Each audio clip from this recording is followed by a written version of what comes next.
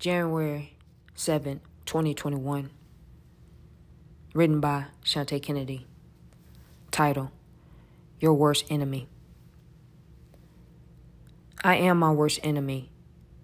When I criticize myself, I look in the mirror for positive things. What's good about me? What inspires me to be me? No one can defeat me but me.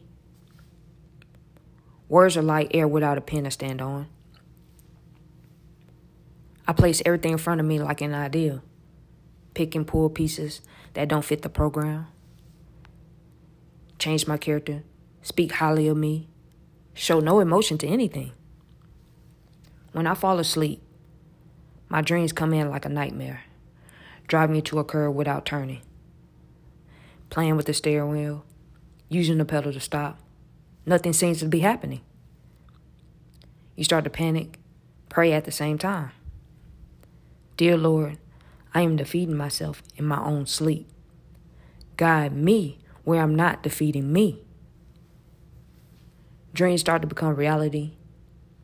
Your tactics start to become weak. Breaking the barriers, fighting to sleep. I am my own worst enemy. All right, guys, that ends that poetry right there. Let me know in the comments. Leave me a voicemail. Tell me what you think about this. The title was Worst Enemy. All right, peace.